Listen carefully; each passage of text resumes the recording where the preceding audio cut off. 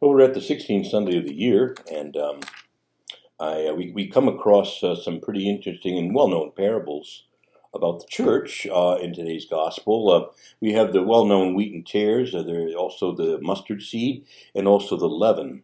To just look at the mustard seed and leaven real quickly, because I want to spend the bulk of time on the wheat and the tares. But the mustard seed isn't very elevating. It's not a very high level. It's not like a mighty oak tree or giant, cedars of Lebanon or something. It's a lowly mustard seed tree. Yeah, they might grow to the size of a tree, but most of the time it just kind of look like a bunch of weeds. Not very attractive. And isn't it interesting the Lord would use that as an image for the church? And of course, the basic message is clear enough that from a small beginning can come a great and thriving plant, if you will. But I'll leave it at that. But except to say that the image, though, of the mustard tree being so humble is important for us, because I think sometimes we prefer the more noble ones, like the church is the body of Christ or the bride of Christ, and that's all true and it's biblical. But I think we need these humbler things too, like how the Lord calls us His sheep, not His pride of lions or herd of horses, mighty horses, but just old sheep. And there's these humble images of the church help us to remember that, we're not all that. First of all, the main reason we're not all that is because I'm in it. I'm in the church, So somewhere in there we have to kind of get a little more humble at times and see things more humbly. We're not always the mighty, from a worldly point of view, the mighty thing that we might like to think of ourselves. And there's a lot of lowliness in the church. Yeah. And also we see with the image of the leaven being mixed into the dough, that it's interesting here. Okay, so once again, maybe an image of the hidden dynamics of God building up the church. He kind of goes into the bread and kind of in a hidden but a clear way raises up the dough. All right. But I think also to look a little bit there, it's interesting that leaven, everywhere else in the Bible that this image is used, it is an image of evil or of corruption. Jesus said, beware the leaven of the Pharisees. The idea when Passover came around, get rid of all that leaven out of your house. In other words, it's meant as the image. There's nothing evil about yeast itself. They would use it for their bread. But the point is that the image is not a good one. It's an image for corruption. Now, maybe then for us, and that'll link us to the first parable, which we're going to look at in more detail, is that in the church, this whole batch of dough, there is leaven, and God permits some of it, and somehow it helps the church grow, and is part of His mysterious providence that there's going to be times, Jesus said, scandals will inevitably arise, but woe to him through whom they come. But they'll inevitably rise, and God can write straight with our crooked lines. Joseph's brothers sold him into slavery. It was evil what they did. Joseph had to finally say to them, don't worry, my brothers, you intended it for evil, but God used it for good. He shouldn't have to, but He can. So maybe that's the more broader image. If we take up the idea that leaven, normally in the Bible, except for this one place, is sort of used as an image for corruption, for sin.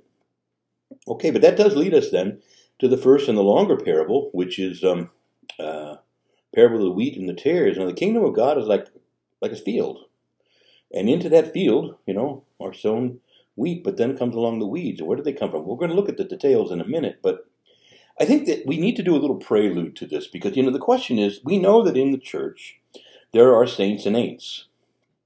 There are saints and sinners. And what to do about this? If you just declare the church a place for the perfect, I guess you and I are out. What are we doing here, sitting here watching this video? What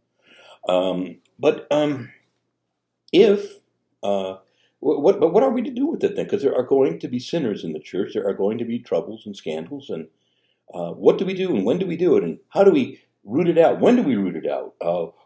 How do we do it best?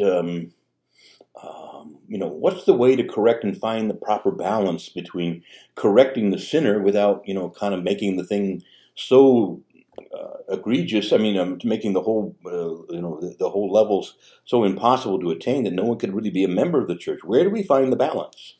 And when do we correct? How do we correct? And so on. That's what this parable kind of leads us to reflect on. And, let's be honest, y'all, we do not have the balance right today. My goodness. Well, let's just start with the clergy abuse scandal. I mean, how many times did bishops just kind of wink at a fault and overlook things? And some did that with malice, some just out of weakness or maybe a false or naivete. But it's a lot of people got hurt because we didn't root out some of these problems. And we're faced with that. But now suddenly we have the balance right, and we're just correcting the right sinners in the right way and everything. No, and there's still not just the abuse scandal. Hopefully we're beginning to get some clarity about that, but other things that go on in the church, that go on awfully uncorrected, And I think that we have two problems today in the church regarding getting to this question of finding the balance between about correction and its place in the church. The first thing is that today is too often almost never done, and that's why I say we're out of balance. And when it is done, it's very asymmetrical, and that's the second problem. So the fact that it's almost never done, well, you've got a certain priest, James Martin, who runs around spouting a lot of half-truths about the church's teaching on sexuality, and I'm telling you right now, he's even down with that transgender stuff, and I mean, he's kind of lost his way, and yet he's still welcomed with joy at the Vatican. He has private meetings with the Pope, and, never mind that the Pope himself has said that transgenderism is diabolical.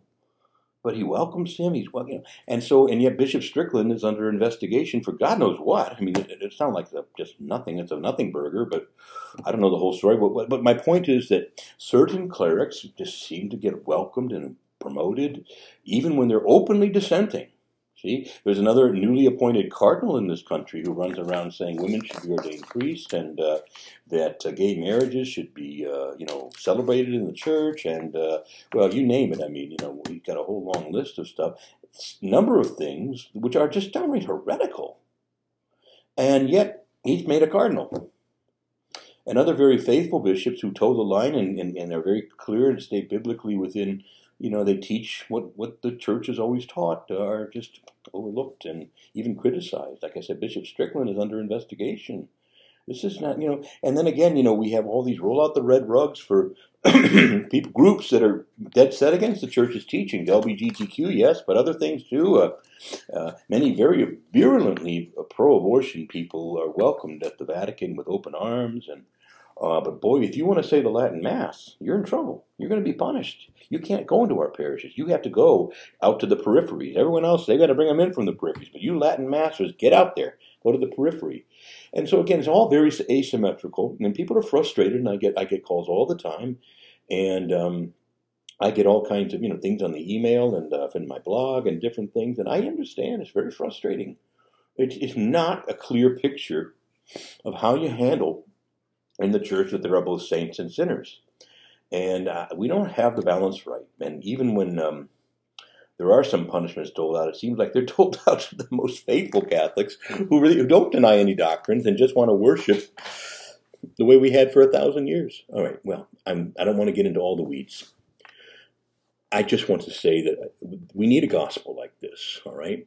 And I'm going to look at this gospel and also just a couple of other references in Scripture about the question of correction in the church, in hopes of not simply resolving this. There are prudential judgments involved, and, as much as we criticize our bishops, we don't get this right in our families either, It's a big problem. We're just not in a kind of a place in our culture where we're able to correct as often as we should in the way we should. It doesn't always mean to be the harshest we need to be, all right? So let's look at what this gospel says and see if we can try to find a better balance so that those who need correction are corrected in the best way possible. And at times we have to be tough, but not always. And that we sort of have an even hand about it. Okay.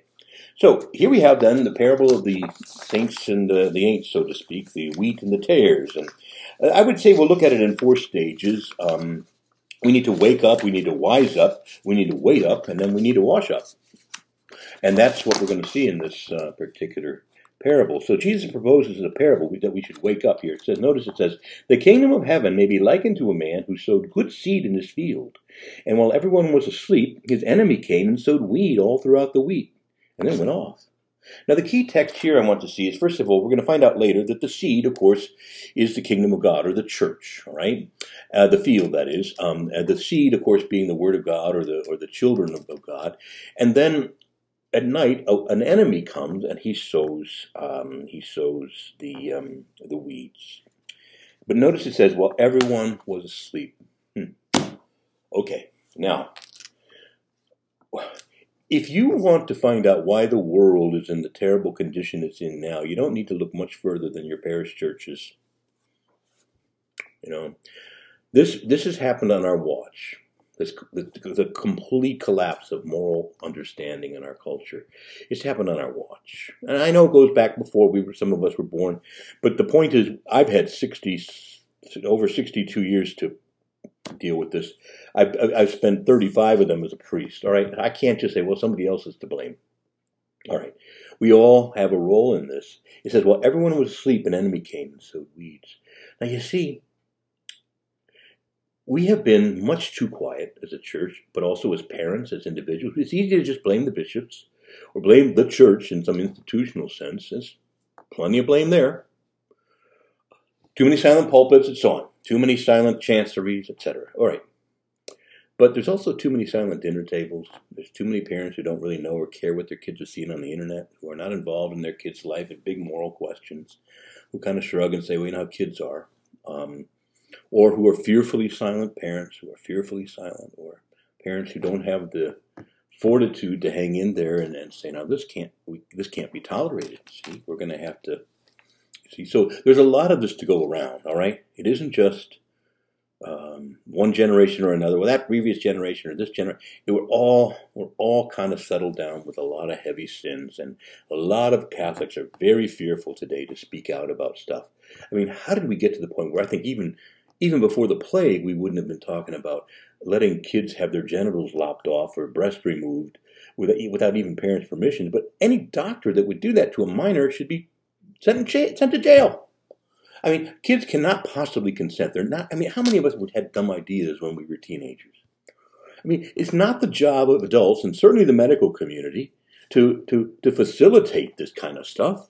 This has to be resisted. We have to explain to them, no. Now, once they become adults, there may not be a lot we can do, but I'm just saying to you, it ought to be just simply illegal. And yet, the fact that this is even disputed today is just astonishing. How did we get here? Well, we got here because of us. We just kind of, well, you know, you do you, and, you know, I don't want to talk about it, and we just got real quiet while the whole world just kind of went crazy. And we haven't had much to say, and we're afraid. When we do have something to say, we're afraid to say it. See? So while everyone was asleep, all right? So let's not get into lots of fist shaking about how we got here and just try to blame the other guy or the bishops or somebody who's more powerful. Let's accept the fact that we've all been part of this, you know, and that too many parents haven't really sat down to their kids and say, that is not the mind of God. It is not the way you are to think. And I'm going to tell you right now, it can't be tolerated. We can't put up with that. You have to... and so on. How many parents have really been, you know, and finally some of them are finally waking up and going to these school boards and saying, you just can't do this. But how long has it taken us? This has been going on for decades, this kind of, you know, crazy stinking thinking. And so you see what I'm saying? Let's before we start going, you know, well, you didn't get this right. You know, it's something we all have a share in. Everyone, it says here, well, everyone was asleep. The enemy comes, okay? And all he's got to do is get us distracted and fighting about stupid stuff that doesn't really matter, you know? And, or that if it does matter, it matters a lot less than other things. You know, one of the deceptions of the devil is to get you all worked up about something you can't do anything about, so that you don't get worked about things you could do something about. So it's not just this. We're not talking about sleep like going to bed 8 hours or whatever. We're talking about morally asleep, right? Morally asleep. So, number one, the parable teaches us we've all got to wake up. There is evil. Now, the thing, we've got to wise up. It says, well, the crop grew and started to bear fruit, the weeds also appeared. And the slaves of the householder came, and they said to him, Master, when did you not sow good seed in your field? Where did the weeds come from? He answered, an enemy has done this. An enemy has done this. See? And he tells us later that enemy is the devil. See? We've got to wise up. We've got an enemy. He hates us. Individually, collectively, he hates us. And he works pretty hard at sowing these wicked weeds all throughout culture, throughout the church, everywhere he can. And we're asleep. We're kind of sleepy morally, and we're just like, well, it's too much trouble. And we let him in, or we're asleep, and he just comes in, and we got to sober up. We got to wise up. There is a devil, and he exists, and he hates us, and he's responsible for most of the trouble that we have in the world. But we connive with him. Now, the Jesuit superior of the entire world, the head Jesuit guy, recently said, there's really no devil, just an allegory. Now, why isn't he corrected? The Pope's pretty good on this, Francis talked about the devil a lot. I got news for you. Jesus did not argue in the desert or get tempted by an allegory. All right? He just didn't. He had a real battle with a real angelic person, a fallen angel called, the demon Satan, Lucifer. Jesus never got this memo that he doesn't really exist. And, people go around denying doctrines and teachings that we have right out of the scriptures and so on, and they just get away with it, see? So that's part of the problem we have today. There aren't vigorous corrections of the record, you see. Many people today outright deny the doctrine of hell, or that anybody ever goes there. That's the doctrine of judgment. Brothers and sisters, these are doctrines, and to deny or refute them is to commit heresy. And yet people just routinely get away with this. But if you want to say the Latin Mass, you're in trouble. Okay, I've already been there. Really amazing, truly amazing. And so Jesus simply says it plain. Look, an enemy has done this. This enemy is Satan. And I won't develop it much more, to simply say, wise up. This Jesuit superior is going to be surprised. He's going to look the devil in the face. He's going to encounter him. And it's not an allegory he's going to encounter. Right? He's going to encounter the devil. And I hope not on his way down. I hope before he dies, and he can repent of his error. All right.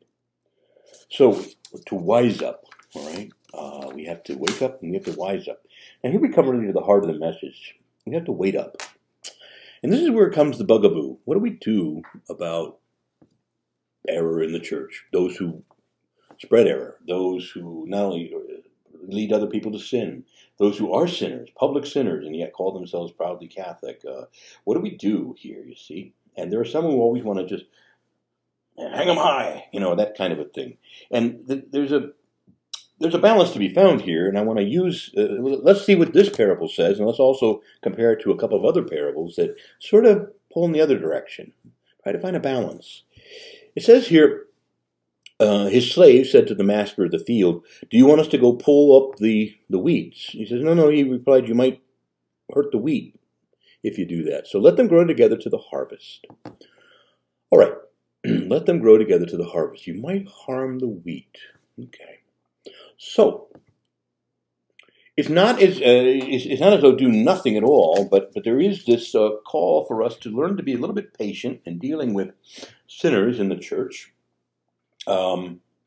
But there are going to be times when we do have to take more serious action. So this is not the only parable where Jesus deals with sin in the church. So in Matthew 18, for example, Jesus says, if your brother sins against you, go tell him about it, as if to correct him or reprove him. And if he won't listen, bring a witness, bring a second witness. If he won't listen to the witness, bring it to the church. And if he won't even listen to the church, then let him be like a tax collector or a Gentile to you. In other words, let him be cut off. Tell him he can't gather with the community anymore. We're not talking about just ordinary sin, but a serious matter, okay? And so in this case, the Lord says there are going to be times when there's an egregious situation that has to be dealt with what we call today excommunication, where a person is told, you cannot gather with us and continue to hold this view or take this approach that's violating others or harming other people. We have to ask you to separate from us. Now, this is always meant as a medicine, not as just like, be gone, we don't want you. But rather as a medicine to hope that they'll come to their senses and realize how serious they have their situation is. The other parable is similar. It was 1 Corinthians 5, where Paul says, I can't believe you, Corinthians, tolerating a man among you who lives in incest. He's in an incestuous relationship, and you do nothing, you say nothing, and you let him gather with you. It says, look, he says, that is no way. And you call yourself, so holy. Listen, he says, here's what you got to do. You got to hand that guy over to Satan, so Satan will beat him up, and maybe he'll come to his senses. In other words, before the day of judgment. So again, it's medicinal, but Paul says you cannot let him continue to gather in your community and poison your community with this sin and with this influence. You got to tell that guy he's got to go. And that's what he means by hand him over to Satan. And again, it's not like never darken our door. The idea is maybe the guy will come to his senses. So, but you got to deal forcefully with this situation. It's a terrible scandal in your community. And you just go on like, oh, it's no big deal. Listen, and you think you're all so holy and high and mighty. You're tolerating this? What? What's wrong with you? Okay. Now, it seems, if you read 2 Corinthians, there's some evidence that the guy did come to his senses and repented, and he was received back. And Paul has a part of the 11th chapter in 2 Corinthians where he deals with let me say 8th chapter, where he deals with the aftermath. He says, I know what I said was harsh, but look what it's done. It's produced repentance. It's produced, and so on. Okay. So it's at least hinted at that the guy did come to his senses. Hallelujah. We've won a victory for him here and for us. Because you see, people go on in the community sinning very publicly and very terribly. Not only are they harming their own souls, but they're harming others. Whoever winks at a fault, produces trouble. See? And there's too much winking at a fault that goes on. So we have two parables that talk about a fairly severe dealing with a situation that's become untenable, and the solution is to remove the sinner. Now, but those are, I think, significant situations that come up, and we don't do it at all today, almost never. Maybe we need to rediscover the medicine. But that's not the first thing we resort to, and that brings us to today's parable that says, wait up. Hopefully, maybe you'll understand that not all of us have been parents, but we've certainly all been children. But just think of a parent. Ideally, the parent doesn't rush to the harshest punishment for the first infraction. They'll talk to the kid. They'll reason with the kid. They'll stay in a conversation, and then maybe there'll be some minor punishments if the kid still struggles to repent. And then only, if it's a very serious matter and that all other things have been tried, will you go to the most severe of things. I can see a parent, for example, might have to say to one of their adult children, you can't come and stay here anymore. You're just, you're influencing the other kids and the grandchildren, and I just can't have you here. Your lifestyle, you're using drugs, whatever they're doing, Okay, but that's not the first thing you rush to do, right? And so the same thing being here, that we have sinners in our midst, and we have people who do run into error and even promote error and heresies, and they need to be corrected. They're not.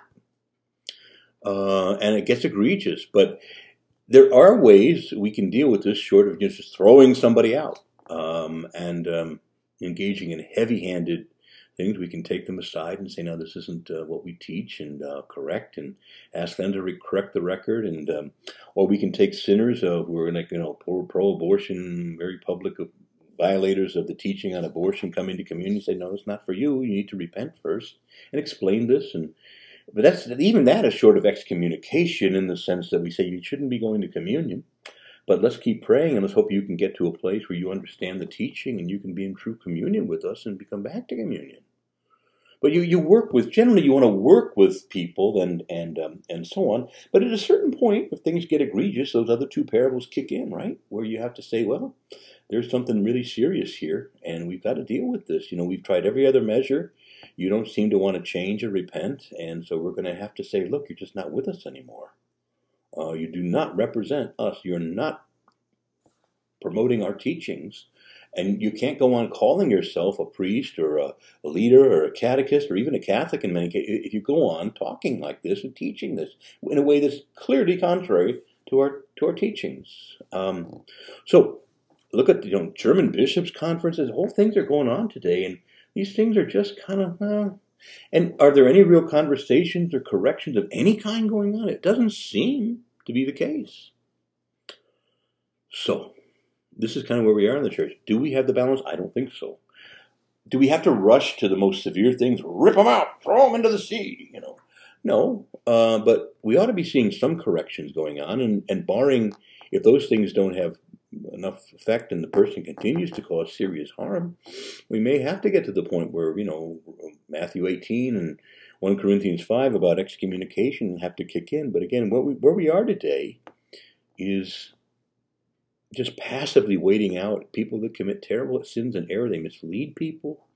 They're very often high-ranking church officials, bishops' conferences even, that are talking like this.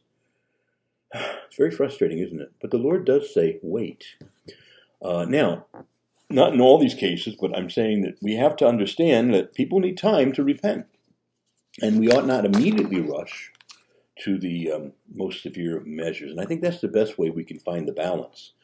We do need to have ongoing correction. Sometimes it's just an innocent error that a person makes in something they say about church teaching. Sometimes it's less innocent, but either way, correction is needed. And then some reproof if a person says, well, I think the church is wrong, or I think this newer teaching, or the church needs to change, or, fill in the blank.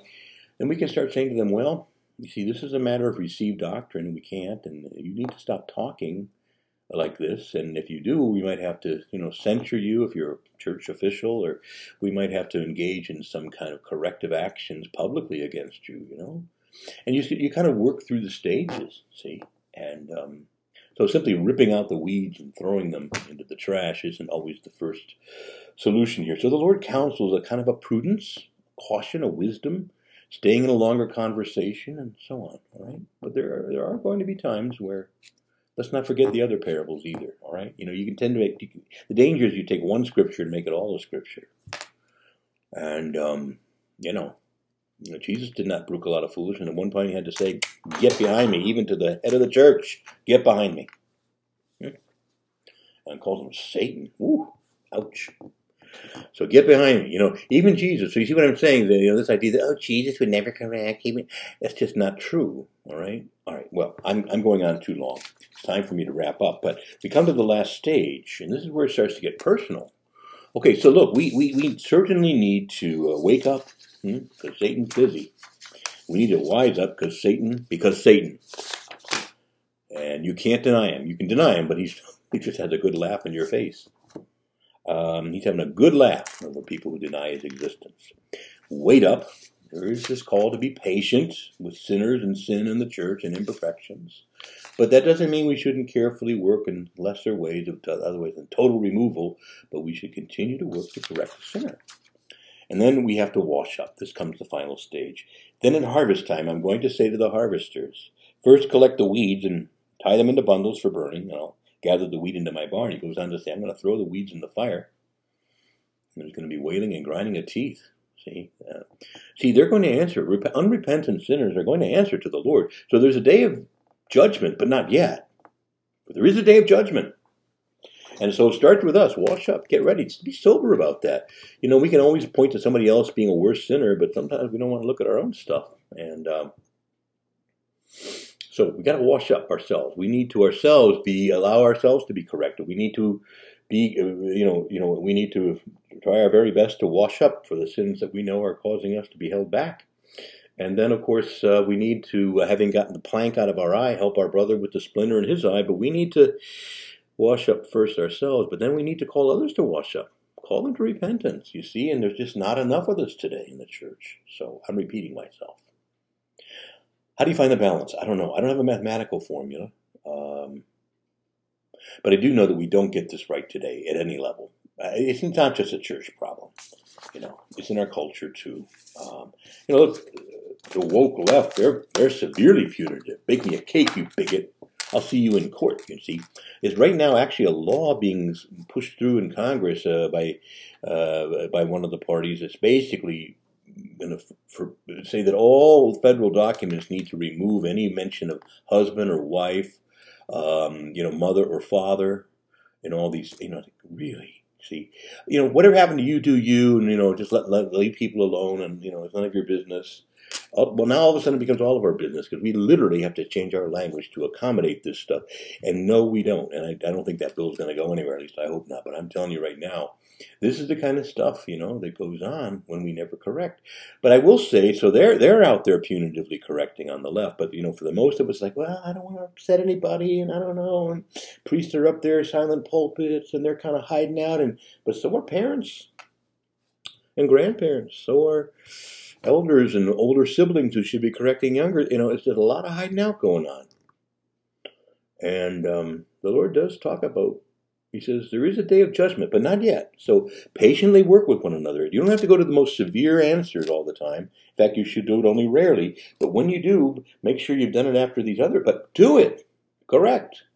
And we're going to have another gospel coming up in a couple Sundays about the need for the correction of the sinner, fraternal correction, which is an act of charity. All right. So we're all heading for Judgment Day, y'all. Look at the length of this. This is a 30-minute sermon. Are you even still with me? Is anyone still listening? Are you out there? If you stayed to the end, God bless you. God bless you. So look, I don't run a perfect parish. Most of you don't run perfect families. So we're all in this mess together, all right? And it's easy to blame the bishops in the church. It's easy to blame somebody else. But at the end of the day, all of us need to wash up a little, get our own act together, and then find the proper balance of balancing correction and the need for it with patience and waiting for the harvest.